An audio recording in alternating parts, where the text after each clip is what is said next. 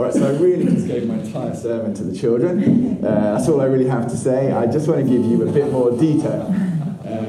Because we're studying the book of 1 Timothy. We've done a series. We're close to the end of it now. See a lot of new faces this morning, and that's wonderful. Thanks for being here. So you're jumping into the middle of a sermon series, and we're looking at the end of 1 Timothy chapter 5, if you want to look that up. 1 Timothy chapter 5. We're starting at verse 17 today. And the heart of Paul's message to Timothy at the end of chapter 5 is be discerning. Be discerning. That's the main idea of this whole passage. So I want to show you Hans again. And when you look at this man, when you first watched Frozen, did any of you detect a villain in there? Look at that man. This was a huge surprise twist for me. I mean, could you have a bigger dreamboat of a handsome prince? Young, handsome, kind, courteous, beautifully dressed, immaculately color coordinated. Look at those wide, innocent eyes and that warm, slightly shy smile. He is totally and completely winsome. And of course, you can add a fine singing voice. And then we realize in the movie that behind that princely facade, he's a real piece of work. And then on the other hand, here's Christoph, kind of scruffy, smelly, a bit clumsy, rough around the edges. And in his first couple of scenes, he seems gruff and selfish. And add in the fact that his only friend is a reindeer, and he doesn't seem much like hero material. But then later on, when it comes to the test time and the chips are down, Christoph turns out to be a real mensch, doesn't he? So underneath that scruffy exterior beats a heart of gold. And the movie Frozen really works because this dynamic is true in the real world. People are so often not what they seem, and it takes real time and discernment to see the truth. So as we look at the end of 1 Timothy chapter 5, starting at 17, we remember that this letter that we're reading is a letter from Paul near the end of his life when he was very senior in the church. He was kind of a bit like an archbishop, and he was writing this letter to Timothy, who was a bit like a bishop.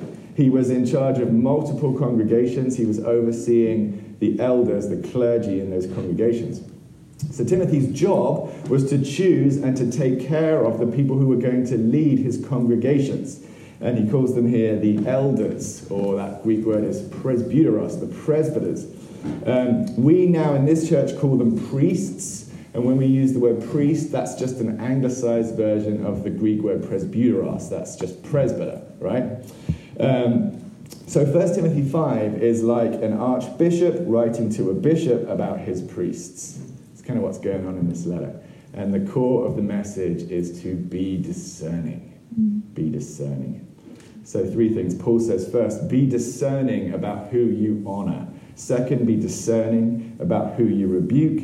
And third, be discerning about who you ordain.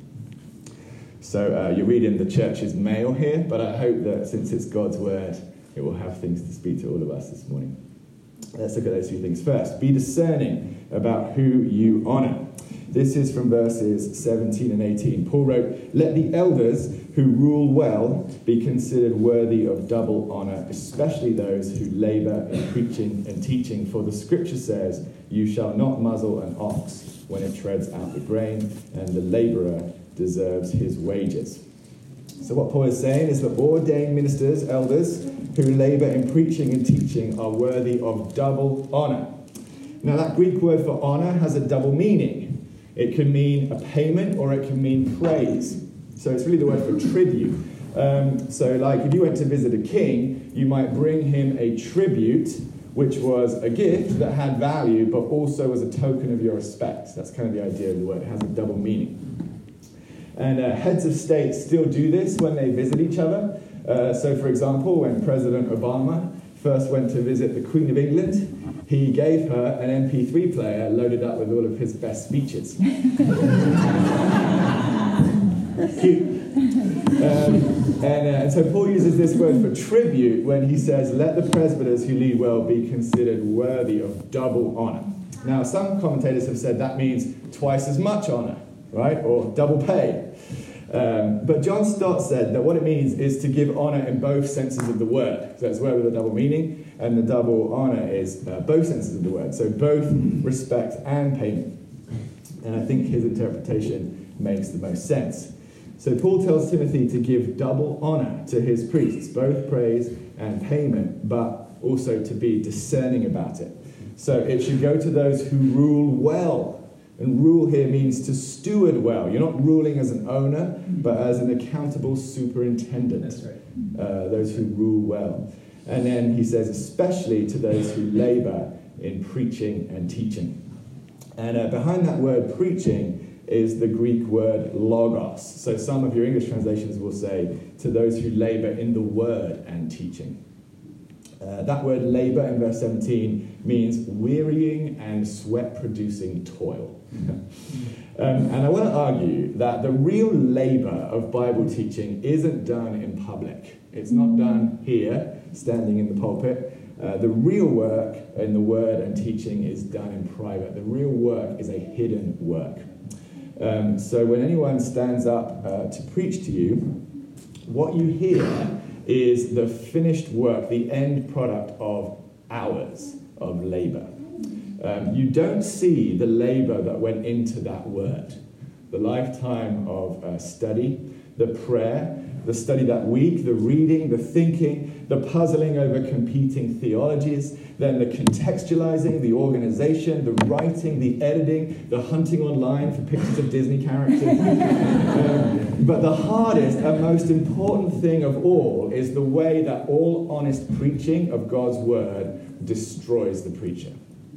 Right? The word of God gets inside you when you presume to explain it to other people, and it breaks you apart. So there's a guy called Bruce Thielemann who wrote, "There is no special honour in preaching, only special pain. The pulpit calls its preachers as the sea calls its sailors, and like the sea, it batters and bruises and does not rest. To preach, to really preach, is to die naked a little at a time, and to know each time you do it that you must do it again." But Paul believed, and we still believe, that the beastly work of preaching, the toilsome labour in God's word, is invaluable. Because nothing can more reliably or efficiently feed God's people than this can. And nothing can do more to guard their faith or sustain their hope and keep them from sin and error. So Paul says to honour this work because it's important, even vital. We need it. We need someone to step up and do it. And when Paul says that teaching elders deserve honour, he backs it up by quoting from 2 verses of Scripture that talk about lowly but essential work. So he quotes Moses from Deuteronomy chapter 25, verse 4, "You shall not muzzle an ox when he's treading out the grain." And then Jesus from Luke 10, verse 7, "The labourer deserves his wages." And when you think about it, neither of these comparisons is particularly flattering to the preacher, right? Paul says, you know, you remind me of a big dumb cow, or maybe like a trench digger, right? Preachers are not to be honoured because of their glory or their degrees or gifting or brilliance or status. It's not the honour that's given to kings or to celebrities. It's actually quite the opposite. They're to be honoured as hard-working slaves or servants, because the job they do is toilsome, and because it's valuable, and it provides the food that we all need. So Moses said that it's not fair to muzzle an ox while he treads out grain, because what that does is prevent that ox from eating the very food that he's working to produce. The principle is that if you benefit from the food, then share that benefit with the one who laboured to bring it to you. And here Paul says in the same way, elders who rule well deserve that kind of double honour. Now, I said at the beginning that Paul's talking to a bishop when he says this. He's not talking to the people in the pew. But since none of you are bishops, then let me make some side applications to you, because a lot of you do this. You put this word into practice already. So most of you give financially to the mission of this church. And one of the things that your gifts make possible is for me and Taylor to labour in the word and in preaching. We both get to give ourselves full time to this work. And it's a similar idea to the one King Hezekiah had in 2 Chronicles 31, which we just read. 2 Chronicles 31 verse 4, Hezekiah commanded the people who lived in Jerusalem to give the portion due to the priests and the Levites so that they might give themselves to the law of the Lord. You see a purpose in that gift. And I know that we don't have the same role as those Old Testament priests and Levites, but nevertheless, in our own lives, the gifts of the people of God free us to give ourselves to the law of the Lord. And that is an enormous privilege, one that we really take very, very seriously. That is a great honor. And in return, we labor to sow the word of God into your lives in ways that do you good. And if we do that effectively, then we're very glad to hear about it. So if this word from Paul moves you that you want to honor the work of preaching and teaching in this church, then here's the feedback that really matters to us. Not that you enjoyed the sermon or thought it was interesting, but that God spoke to you through his word as it was preached and gave you some challenge or encouragement that met you on your walk today. And then a month later, what you've done differently because of that encounter with his word. Tell us about those things and you'll really keep us motivated to keep laboring. Now on this subject, I want to share with you the life of a man who's really been inspiring me lately.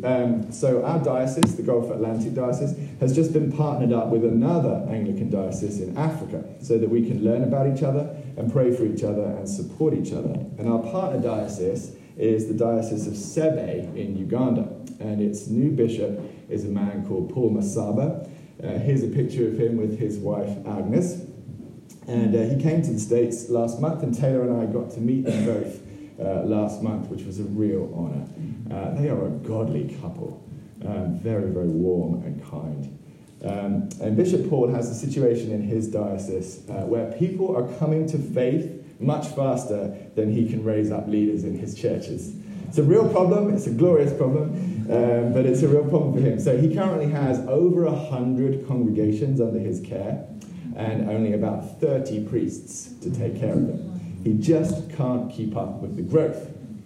But he knows that these hungry Christians need the word of God, so that's his top priority right now. Right now he's focusing all of his resources into training and raising up clergy. So neither he, the bishop, nor any of his priests in the diocese receives any pay at all for their work. None. All the money they have goes towards sending new leaders to seminary. It all goes to caring for those new sheep. And I'm just deeply, deeply moved and inspired by that. May God bless them. And let's pray for God to provide for all their needs as they labor in his name. All right, so the first thing Paul says is be discerning about who you honor. Now, second, be discerning about who you rebuke. Verse 19 says, do not admit a charge against an elder except on the evidence of 2 or 3 witnesses. As for those who persist in sin, rebuke them in the presence of all, so that the rest may stand in fear. In the presence of God and of Christ Jesus and of the elect angels, I charge you to keep these rules without prejudging, doing nothing from partiality. So here Paul points to 2 sad realities within the church. The first is that some godly ministers will be falsely accused, and the second is that some ungodly ministers will persist in their sin. In both cases, it's a bit like Hans and Christoph, that we're not to take people at face value, but to tread carefully and be discerning. So if presbyters in the church do their jobs well, then they're very likely to be slandered and accused. Faithful preachers say what's true, and the truth is never popular because the truth asks people to change, and nobody wants to. So Jesus had a long line of people at his trial, ready to slander and falsely accuse him, and he was perfect. So to some extent, false accusation is to be expected. So Paul says that vestries and leadership boards shouldn't be too trigger-happy in firing clergy on a slanderous accusation. Paul says you need 2 or 3 witnesses, and that's Old Testament language for the accusation has to stand up in court. But then the second sad reality is that not all of the accusations are going to be false. So accusations should not be dismissed too quickly either, because our beloved pastor would never do such a thing. All clergy are sinners. All priests, pastors, and presbyters are sinners. Taylor and I are sinners, and I hope no one ever forgets that. We will fail you. We will disappoint you. We will hurt you. We are not like Jesus yet. But by God's grace, we will not give up our own fight against sin and not stop confessing it and bringing it into the light and not stop allowing the Holy Spirit to transform us in holiness. So if an accusation of wrongdoing is brought against one of us, and it's true, the expectation is that we would humbly confess it and repent and then face the consequences. Confessed sin is not necessarily disqualifying for ordained ministry, although of course in some cases it should be. But Paul has in mind here a very different situation, one where a pastor is confronted with sin and refuses to confess it or repent, but instead persists in that sin, persists in denial and self-justification. And in that situation, Paul prescribes the drastic step that the leader be publicly rebuked in the hearing of the whole congregation. In other words, that the hidden sin be exposed. And that sounds harsh and terrifying, but we have to think about the sheep. Paul is thinking about the sheep. His reason for saying it is in verse 20, so that the rest may stand in fear. If a person will take on a public position of leadership and accept public honor for faithful work, shouldn't they also accept public disgrace for unfaithfulness and hypocrisy, for betraying the Lord they claim to serve? When we stand up here and lead and teach, we make ourselves examples of Christian holiness. We say, in effect, follow me as I follow Christ. And if we then lead off in the wrong direction, away from Christ, and refuse to admit that we're in the wrong, is it not necessary that we be publicly rebuked for that? So that the sheep for whom Jesus died may learn to fear God and not be left hopelessly wandering and confused. I love all of you enough that I would much rather be publicly rebuked if I fell into unrepentant sin than to see any of you confused about which was the right way to heaven.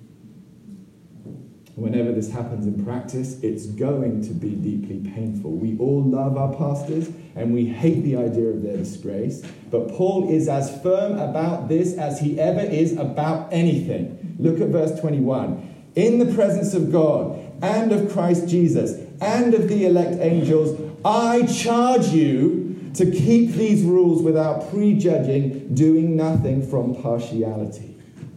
What else does that mean but don't be soft on the priests that you like, and don't be judgmental on the priests you don't like. Think about the sheep and make the way of godliness clear. Now, on the subject of sin in church leaders, I want to specifically mention sexual sin, because sadly, a lot of the sin of church leaders is sexual sin. And this is often the kind that goes unseen and unconfessed the longest. Our diocese and our church is taking this problem very seriously right now. We've just renewed our commitment to integrity in the area of sexual misconduct. We have a brand new sexual misconduct policy and a new requirement for training all of our leaders. As a diocese, we refuse to allow any level of sexual misconduct to exist at any level of leadership in our diocese.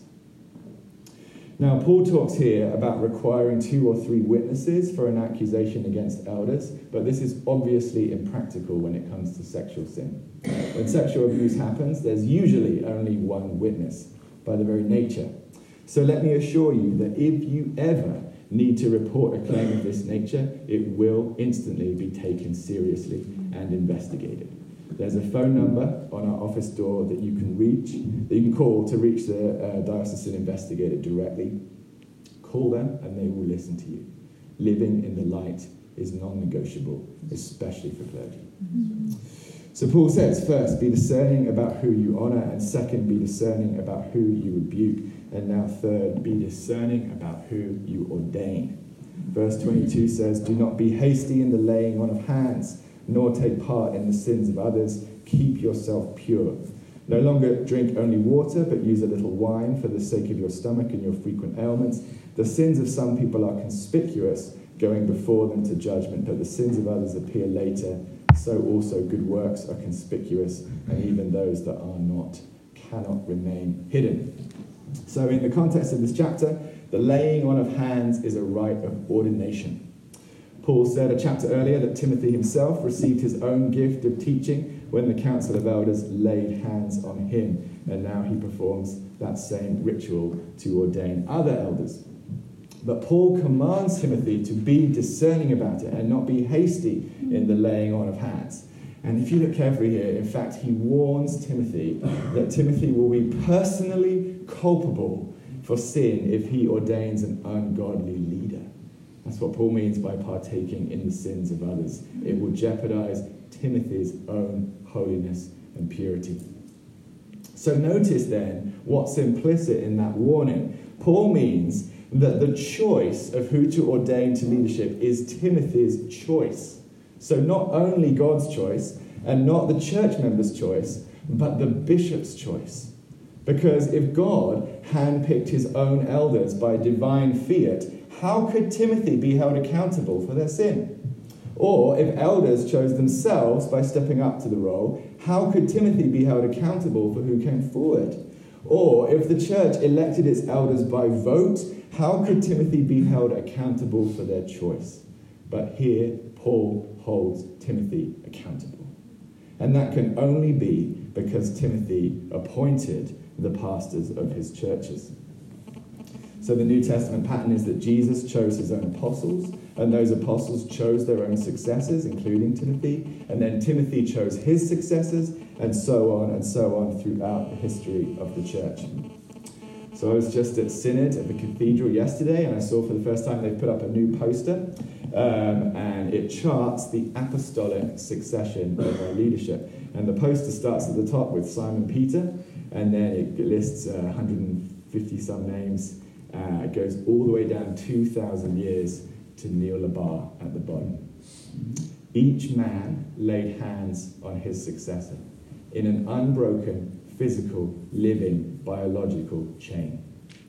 And through those chosen leaders, the apostolic authority of the church is carried to this day, the authority of Jesus himself. So you can see what a weighty thing it would be to choose a bad priest. And that certainly does happen. But every precaution is taken to prevent it happening, if at all possible. The process now takes several years to give as much time as possible for the true person to emerge. Because, Paul says, the sins of some people are conspicuous, going before them to judgment, but the sins of others appear later.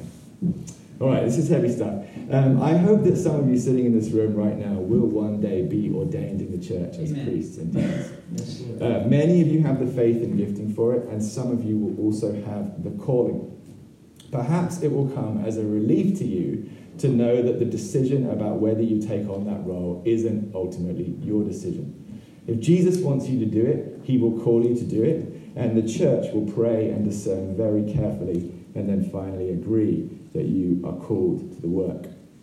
So if you think you might have heard that call from Jesus, come and talk to us, and we can begin to discern it together. All right, so finally in this section, we need to talk about verse 23. In the midst of all this serious and weighty instruction, Paul throws in this little personal note to his friend Timothy. He says, "No longer drink only water, but use a little wine for the sake of your stomach and your frequent ailments." And as you read the commentators on this chapter, they're unanimously irritated by verse 23, because whatever their system for understanding this passage is, this verse doesn't fit. It just doesn't fit into the flow of Paul's argument in any way that anyone can figure out. And so the ESV, as it translated the Greek, just put this verse in parentheses. It seems that Timothy was a teetotaler, that he completely avoided drinking any alcohol. And maybe Timothy chose this to abstain from alcohol in order to avoid what he perceived as a common trap that other Christians sometimes fell into of alcohol abuse. So then Paul was writing to him on the subject of not taking part in the sins of others, and it triggered a little memory. It's like, oh, I've been meaning to say this to Timothy. He'd been meaning to bring up this little nugget of personal advice, so I just throw that into this letter right here. That's my view of what happened. So he just wanted to make this little note. But it is the advice of one godly leader to another, so we take it as God's word and we see what we can learn from it. What Paul recommends in this verse is that his friend relax his no alcohol standard a little for the sake of his own health. All right, so it was a common belief at that time that wine cured various illnesses. And who knows, but it might very well have been just the prescription for whatever Timothy had wrong with him. So there are 2 points to make from what Paul says here. First, that wine is not forbidden to Christians, even leaders, for which we're very glad. Second, it might very well be that some of us here ought to abstain from it. Timothy may be teaching some of us godliness here, because much better that we abstain from alcohol altogether than that we run any chance of abusing it. So I know other Anglican priests, good friends, who have chosen not to drink anymore, or not to drink in public, for the sake of presenting a pure witness to their life in Jesus, which is a life of power and love and self-discipline in the Holy Spirit. And I recently reread these words of King Lemuel in Proverbs 31. His mother told him this: "It is not for kings, O Lemuel, it is not for kings to drink wine, or for rulers to take strong drink, lest they drink and forget what has been decreed and pervert the rights of all the afflicted. Give strong drink to the one who is perishing, and wine to those in bitter distress. Let them drink and forget their poverty and remember their misery no more." Isn't that amazing? That's such a lovely, wise, caring perspective. What she says is, let the great stay sober and help their judgment, and give the wine to the poor to help their pain. That's what she says to the king. So what she means is the more authority we hold, the more care we should take over alcohol. And I leave it to the Holy Spirit to convict you if more care is needed in your own life.